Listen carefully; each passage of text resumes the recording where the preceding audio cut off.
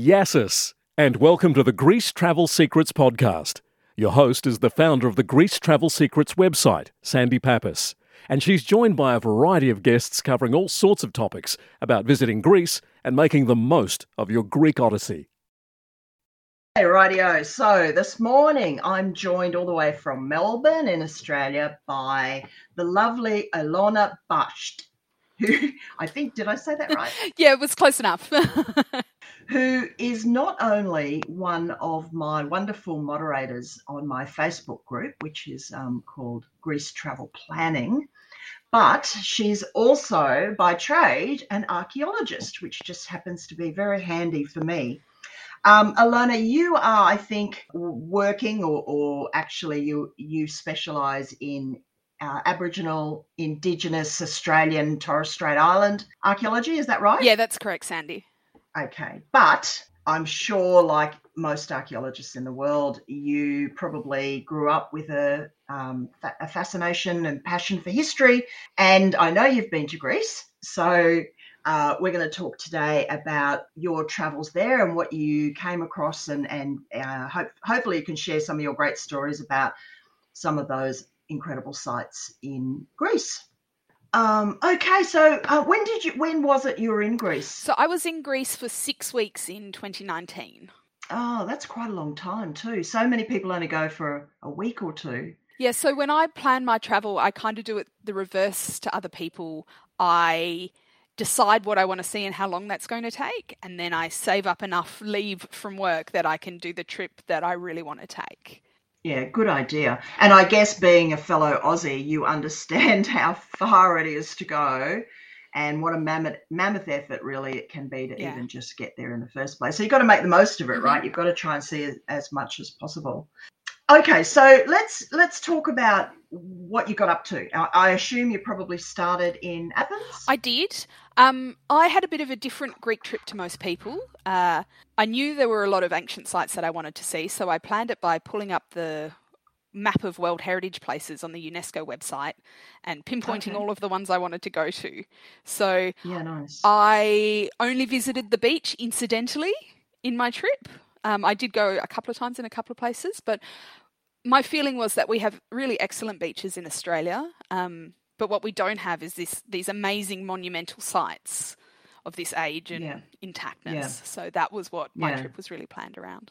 Yeah, we've got such a young country here. It's hard, isn't it? I mean, it's such a beautiful country, but we don't have that level of history, of course, unless you get out to Uluru and some of the other amazing... the history of Aboriginal people in Australia is 10 times older than the pyramids. This is amazing, oldest country in the world, but Aboriginal people didn't build big monumental cities, so it's really hard to kind of get that connection to that sense of past in Australia. Yeah. Okay, all right. Well, you can certainly get that in Europe and most definitely in Greece. I guess, I mean, you and I were chatting a bit earlier about mythology and what we remember as children. And I remember sitting there with those encyclopedias, reading that book. I can't remember what it was called, but it had this particular section. I think it was on the 7 ancient wonders of the world, and then the new, there's different lists for the new wonders of the world, but I just couldn't stop looking at the Rhodes, the Colossus of Rhodes, and how big that was supposed to be. And I don't know, that really empowered interest in me about history. And then it wasn't really until I went to Greece that I truly understood, I guess, the impact it's had on not just Greece, but us all. These beliefs, right, they shaped the world as we know it now. And we talked about how mythology and history are very, very closely connected, given that so many of those archaeological sites were probably temples or places of worship to a particular god or deity. And even beyond that, a lot of the most famous ancient sites that we plan our trips around were political centres as well. So Delphi on the mainland and Delos, which is close to Mykonos, were both what they called treasuries. So all the different city-states of Greece would send their wealth to be held there because those sanctuaries by custom would never be affected during war. So even if Athens went to war, it would know its treasury was safe at Delphi. So they were really deeply intertwined in the political culture of Greece as well as the religious and social culture. I think there was, I can't remember the number, is it 21 city-states in ancient Greece? Don't ask me that. Yeah, I don't know. I could be making that up. It was quite a lot. And I'm sure it shifted over time as well as different states were conquered or... Yep, for sure. And the Ottomans came along or the Romans. Something I only learned quite recently, actually, because it did have more city-states than what was typical of a lot of countries at the time, was because of the geography. So I don't think a lot of people understand how mountainous Greece is. There's actually more mountains in Greece apparently than there are in Switzerland. Or is it Austria? Austria. But because the mountains made it so challenging to move around, it was easier from an administrative perspective, I guess, to just, control your local area and appoint a local king or whoever was in charge in that city-state. Yeah, and that huge geographic diversity leads to the amazing richness and diversity of culture that we still see today. And in ancient times, we all have this image of the Greek warriors from the movie 300. They're all foot soldiers. They've got the armour and the spears. Those kind of warriors were known as hoplites, and they were the armoured upper-class soldiers of the southern area of Greece, mostly the Peloponnese. But in the north, around what was called Macedonia, the city of Thessaloniki, they've got some big open plains there, and horsemen became a very important part of their army around the time of, bit before Alexander the Great. So... And then you've got the sea as well. So all of the islands dispersed a lot of people geographically as well. Athens was the most important naval power for 1,000 years, and to the extent that the south of what is now Italy was Greece. It was known as Magna Graecia, or Greater Greece, and it was not just a Greek colony. It was culturally, socially... Along with the eastern side of Turkey. 100%, yeah. A lot of that kind of what we call... the Near East was heavily Greek. In that Asian Minor area. Yes. Which has only really changed quite recently when you think about the War of Independence and more significant things that happen in modern times. So let's talk about Athens. I'm assuming you went to the Acropolis. Yes, I did. Tell me a little bit about what did you think? Well, it's amazing. Yeah. I mean, there's no denying the fact that it's often crowded. It can be very, very hot, especially in summer. It is touristified, as a lot of Greece is, but none of that matters. It's up above the city, these incredible views, the sun shining on the white marble, and these buildings that they're so enormous, but they're so beautiful. And it just gives you this incredible sense of what it must have been like, walking up in your sandals and your toga, and especially if you take the footpath up, like the long way up around the outside of the mountain, I guess it is, hill that the Acropolis is on top of. That was a sort of a mini religious pilgrimage for the Greeks, and there's a lot of shrines along the way, so you can really get that experience of the Greek person approaching the Acropolis. Which I think you can do best from the entry that's outside the museum. Rather than the main entry where all the tour buses go. And just for readers listening in, there is a full guide to the Acropolis on the website at GreeceTravelSecrets.com, and it has some tips for, as you said earlier, avoiding the heat, avoiding the crowds, the best gate to enter, where you're unlikely to get lines. So that there's some good tips there. Yeah. I think the thing is too, I mean, you're right. It's so impressive. It sits in the middle of the city, and the whole city actually circles the Acropolis. This is why I laugh when people say, my hotel's close to the Acropolis. Every hotel is close to the Acropolis. Oh, they all are. I stayed in a tiny little pension in the city, and out my tiny little window, I could still see the Acropolis. We always splurge a bit if we can and try and get something with an Acropolis view, because waking up and opening the curtains or the doors and seeing that there is just mind-blowing. I get shivers every time. But I don't think people really perhaps appreciate how integral it was, part of life for everyday people in ancient Greece, particularly men. I recently read a book, I don't know if you read it, called The Last of the Wine. It's not, very good. It's very, very well researched. It was actually published in the 50s, I think. And it's about a young man growing up in ancient Greece. And it's quite eye-opening and also very informative.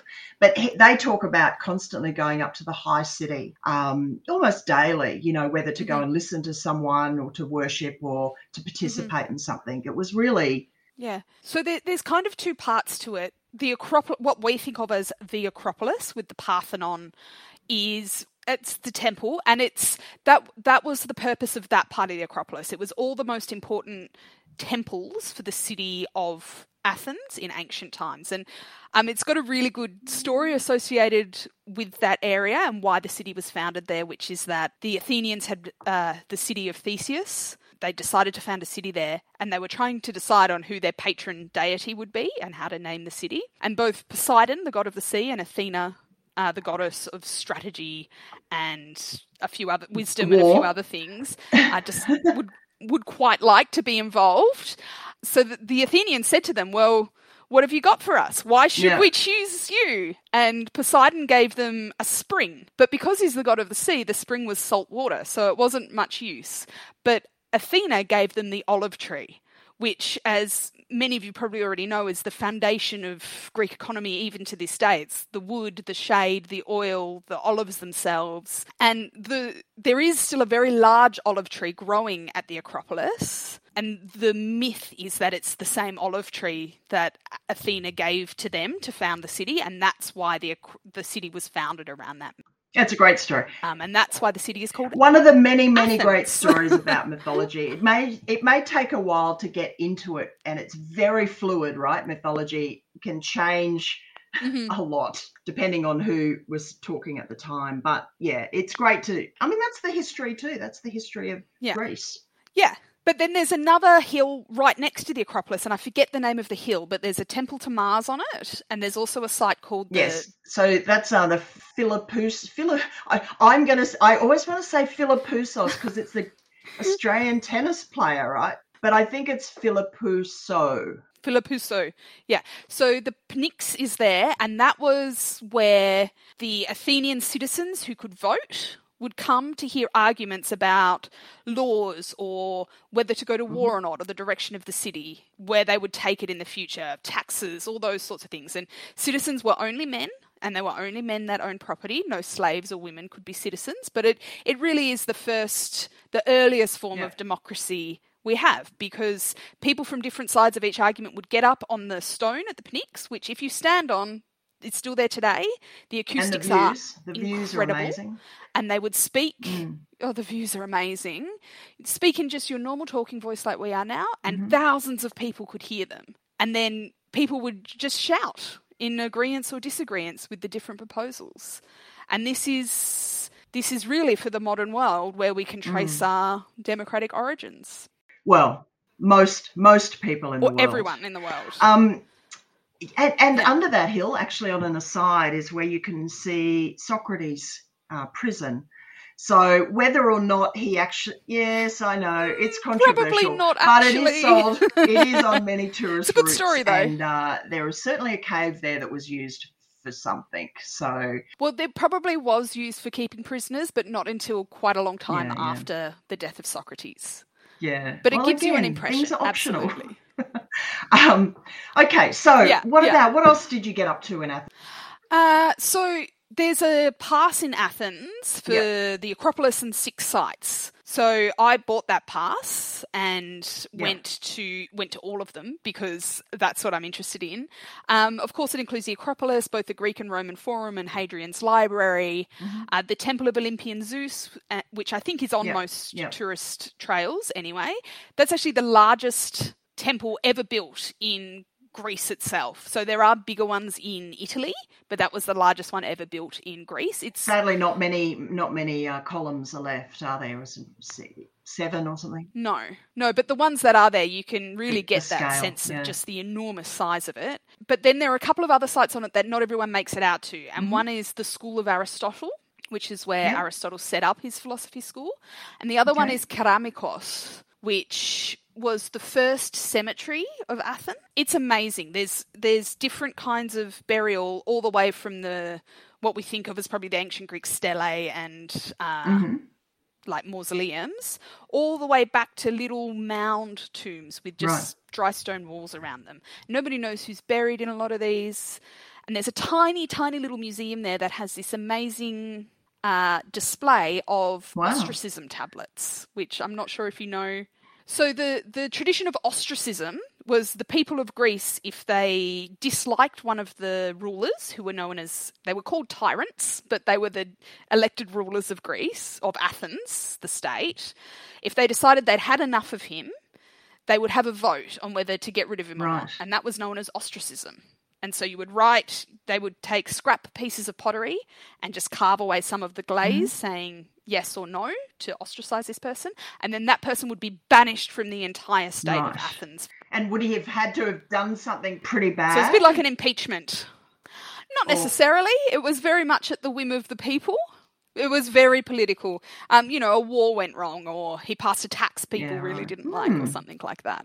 And you can see there's a whole collection of these little tiny fragments of broken pottery that were basically votes in an impeachment. It's quite the early cool justice system. Whether it was fair or not remains to be seen. We'll never know. Okay, so I mean, I think it's pretty clear that Athens is home to some incredible sites. The other thing I'll talk about, though, just quickly, is that I went to Athens at the end of my trip. So the National Archaeological Museum is at Athens, which is amazing. And it was good to see it at the end of my trip because I'd been to all these sites individually, and then a lot of the finds from these different sites were all collected in one place. So you're seeing these places in bits and pieces, and then you come to the National Museum and see them in a long history and telling the whole story of Greece. And that was really good to see it at the end. I think that's a really good tip. I think, as you know, we tend to recommend people do Athens at the end anyway. Yes. They have to be back in the city or nearby at least one night before their international flight home. You can't rely on the weather or unexpected events that might occur if you're out on the islands. And if you're going to be there for one day, you may as well be there for 3 days. So do it all at the end. We do that as well. I also prefer to just, get it over with and get out to the islands straight up. And I like to do my shopping in Athens, and that's at the end, so I don't have to drag it all around Greece with me. So no, that's a great tip. And Athens actually has more museums than any other city per capita in Europe. And they are exceptionally good. I'm always impressed. I mean, hats off to them, given that they've been through quite a few economic challenges, but they've really, really taken care of their artefacts. And 20 years ago, that wasn't the case. Athens was well known for Greece was well known for letting a lot of its antiquities and ancient sites be quite damaged because they didn't have the money to spend. Yeah. But to the credit of the Greek people, they have spent a lot of money on it in the last few decades. And now, because of that... I think the Olympics helped. The Olympics helped a lot, but because of that, there are now real talks happening about the Parthenon marbles being returned. Yeah. Which is really exciting. I think that is a very genuine possibility. And there's been a few minor sort of artefacts returned just in recent months. So hopefully they are not far behind. Did you get down to the Temple of Poseidon? I did. I took an afternoon trip down there. So it's beautiful. There are a few... Lord Byron apparently carved his name on one of the columns because it was his favourite place in Greece. He got around, that guy. He really got around. But it's also Athens was a great naval power, and for the Athenian sailors coming home, when you could see Cape Sunion, when you could see the Temple of Poseidon, that's when you knew you were in Athenian waters. You were safe. You were home. So it has this really important meaning to the city of Athens. Mm. Yeah, and it's got a very spiritual feel about it. Particularly, people go down there for the sunset, but there is an energy down there I can't describe. I'm not religious, but there's something going on. Well, it is a much older site than that actual temple. Just if you walk away from the temple a little bit, away from the coast, literally 2 minutes down the track, there's it's quite hard to see, but there's some more bare areas of ground with little stones laid all around them. And these were the worship sites of the ancestor cults that predated the Greek religion that we all know about. So it's utterly spectacular, the headland looking over the sea. and the colour of the ocean and the rocks, and it's the islands. Completely stunning. And it has, the Greeks obviously recognise that just like we do, and it's been a really important site for a very long time. Probably as you say, for multiple reasons. I'm actually heading there. I'm taking a group there in May, so we've got a number of things to do down that way. It's a great half day trip. It's wonderful. And if you're not on a tour, if you don't have a private driver, don't let it stop you. I took the public bus. It was very easy. The views from the bus are great on the way down and on the way back. And they go late enough for you to have dinner and watch the sunset down there and then come back to Athens for the night. Yeah. The car's a good idea too. If you're staying in that area on the Riviera or something, I wouldn't drive in the city, in the centre of Athens. No. Okay, so where did you head? Well, so you went there last. Where did you go first? First, I went to Corinth. Okay. Corinth is on the mainland. It's just. Of course, there's a very famous Corinth Canal, which Corinth is on the other side of. So technically it's separated from the mainland of Greece now, the Peloponnese, but geologically it's a peninsula. Yeah. So it is on the mainland. And it's been an important place all through Greek history. It was one of the great city-states of Greece, and you can see the ancient city of Corinth on the plains. And up behind that is Acrocorinth, up on the mountain, which is a really incredible fort that was occupied right through to modern times by the Ottomans and the Venetians and the various occupying powers of Greece. But it's a really great spot to kind of see some of the other sites in the Western Peloponnese. And the town of Corinth is, look, it's not flash, but we had some great meals there, and it has a wonderful waterfront. Yeah. It's a very interesting place. I mean, we're talking an hour from Athens, right? So it's very not close. An arduous day trip. It's quite viable. We offer it again through our partners, Cat Taxi. They take people out there. You can do it as part of maybe some of the other Peloponnese spots, which I think we're going to get to in a minute. Yeah. But a lot of people stop maybe at the canal, get their photo taken, because that canal itself is pretty special and is a great feat of engineering for its time. It's one of the modern wonders. Yeah, possibly. And you could do some bungee jumping if you're up to that. I'm certainly not going to be doing that. Not me, but I know lots of people do. And there's a couple of towns around there too that a lot of people are very popular holiday destinations, particularly for Greeks. But yes, I think it's worth spending a couple of days in that whole area because there is so much to see and do. People just don't realise, particularly if you do that Argoli part of the Peloponnese, which I think might be where you may have headed next. Yeah. So I think I visited a number of sites there. The thing in this part of Greece is that there's a site every 5 minutes on the road, but most of them are quite small. There's not a lot to see. So unless you're very interested in the archaeology, you can probably skip most of them. There's over 1,000 archaeological sites in Greece, so yeah. Does not surprise me. And most I'm actually people, surprised it's not more than that. I don't know, how many do most people go to? 3 or 4? 3 or 4, yeah. But in that area of the Western Peloponnese, there are 2, possibly 3 places I think are must-sees, which are Epidavros, Mycenae and Tiryns. Yeah.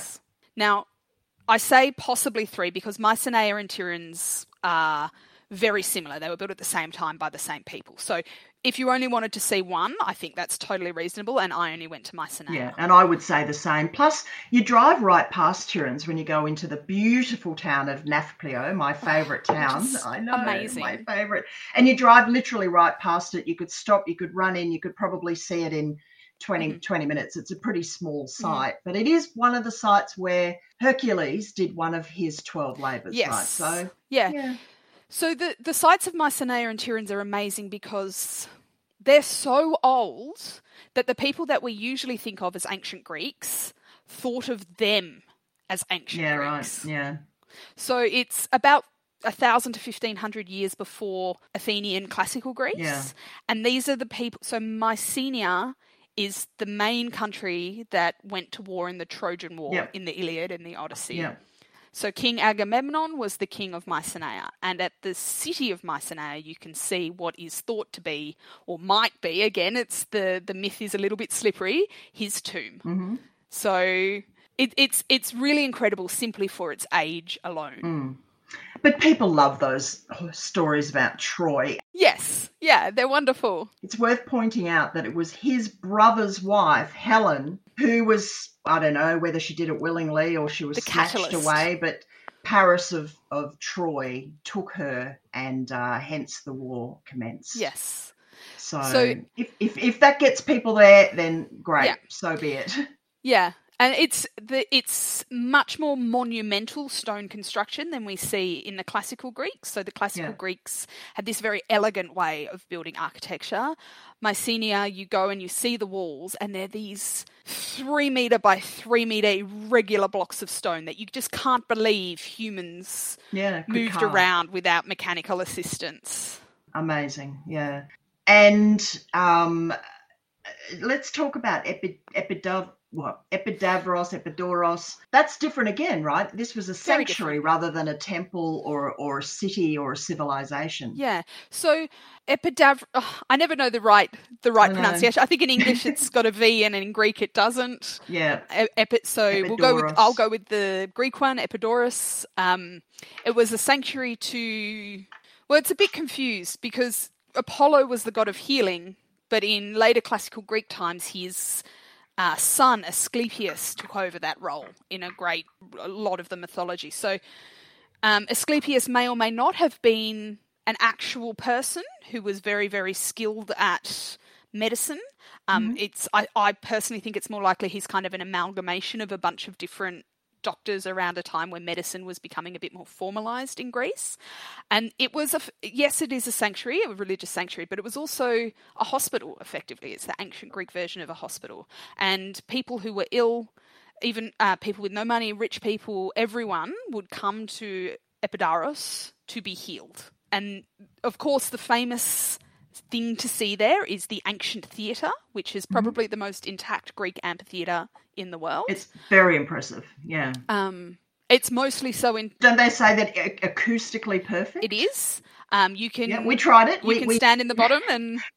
Yeah, we were the silly tourists down there singing. If you're very lucky, you'll be able to time your trip to see an ancient Greek play performed there, which they still do. It's so intact. During the festival of Epidaurus, I think it runs from, I think it's in June, July, August. And it's so intact because the Romans, after they conquered Greece, kept using it for the same purposes. They found it excellent as well. So it has been used all the way from ancient times through to the modern day. And that's probably a half day, a long 3/4 of a day trip from either Corinth or Nafplion. Nafplion, yeah. It's got a very good little museum there too. It does. And there's the actual modern town of Epidaurus has some lovely little portside restaurants and things that you can go and have a down near the water. And which is very confusing for travellers because there's signs up everywhere saying Epidaurus, Epidaurus, turn left, Epidaurus, turn right, Epidaurus, and then you end up down at the old town at the water. And you're like, hang on a minute, this is not quite what I was expecting. It is a lovely little town, though. Yeah. But we got horribly lost. Yeah. But anyway, it's a very, very worthwhile seeing. Yeah, highly recommend it. And one of the many, many things you can do when you're in Nafplio. Did you get to Argos? I did not. No. Not this time. Not that far on the other side of Nafplio. Only really probably 30 or 40 minutes. And we only raced through and really didn't spend much time, but there's some very impressive castle there and churches and very old again, very significant. And not to mention, this has got nothing to do with the archaeology, but just talking about the area in general does have some very good beaches, some beautiful seaside villages, and one of Greece's best wine regions, which is called Nemea. So you can see why this part of the world is a place that we recommend very regularly. What was on your agenda after that? So from there, I did spend several days in Nafplion, which is just the most lovely town. Yeah, it's very Venetian, but it also it has the restaurants, it has that kind of peaceful early morning, it has the bougainvillea, it has the cats, it has the architecture, and great food. It even has a decent beach around the back. Great food. It's so affordable. Like I'm going there again in May, And I can't so much believe, cheaper than given anywhere else. there's been some pretty significant price rises on some of the islands, which I understand given inflation and the cost of fuel and etc. But I can't believe what you get in Nafplio for your money. I mean, €100 gets you something really quite luxurious. Yeah. And it's as good as any of the islands. And I think it's a real missed trick that for a lot of people who are trying to plan a budget holiday to Greece, and they look straight away to Santorini and Milos, which are, of course, amazing. Yeah. But the Peloponnese is right there. Yeah. It's a third of the price. Yeah. It's so easy to get around and see everything. And there's so much to see. I didn't see a frame. And there's hardly any people. I mean, Nafplio can get pretty lively, especially on the weekends, and mostly with... It's nothing compared to Mykonos when not a even close. Cruise ship is and in. Mostly with people from Athens. But, we stood on beaches on the Peloponnese where I could look left and right and be lucky if I could find a single person, let alone... umbrellas and sunbeds and it's, I would say the Peloponnese is Greece for Greeks. This is where the Greeks will take their summer holidays rather than going out to the islands. They'll go to some islands too. They'll go to islands like Evia, which tourists have never heard of. Or they go back to where their family's from. I mean, that's first and foremost what most of them do. But yes, the mainland is a world of wonder that, so many people overlook. Okay, so what happened after that? And that, listeners, is where I'm going to end this episode. As you can see, Alona and I got a little bit carried away, and it's all taking way longer than we thought. So join us next time. I'm actually going to split this into 3 episodes, and we will now move on to some of the fabulous Greek islands and the rest of the, amazing wonders that you can find on them. So stay tuned. See you soon.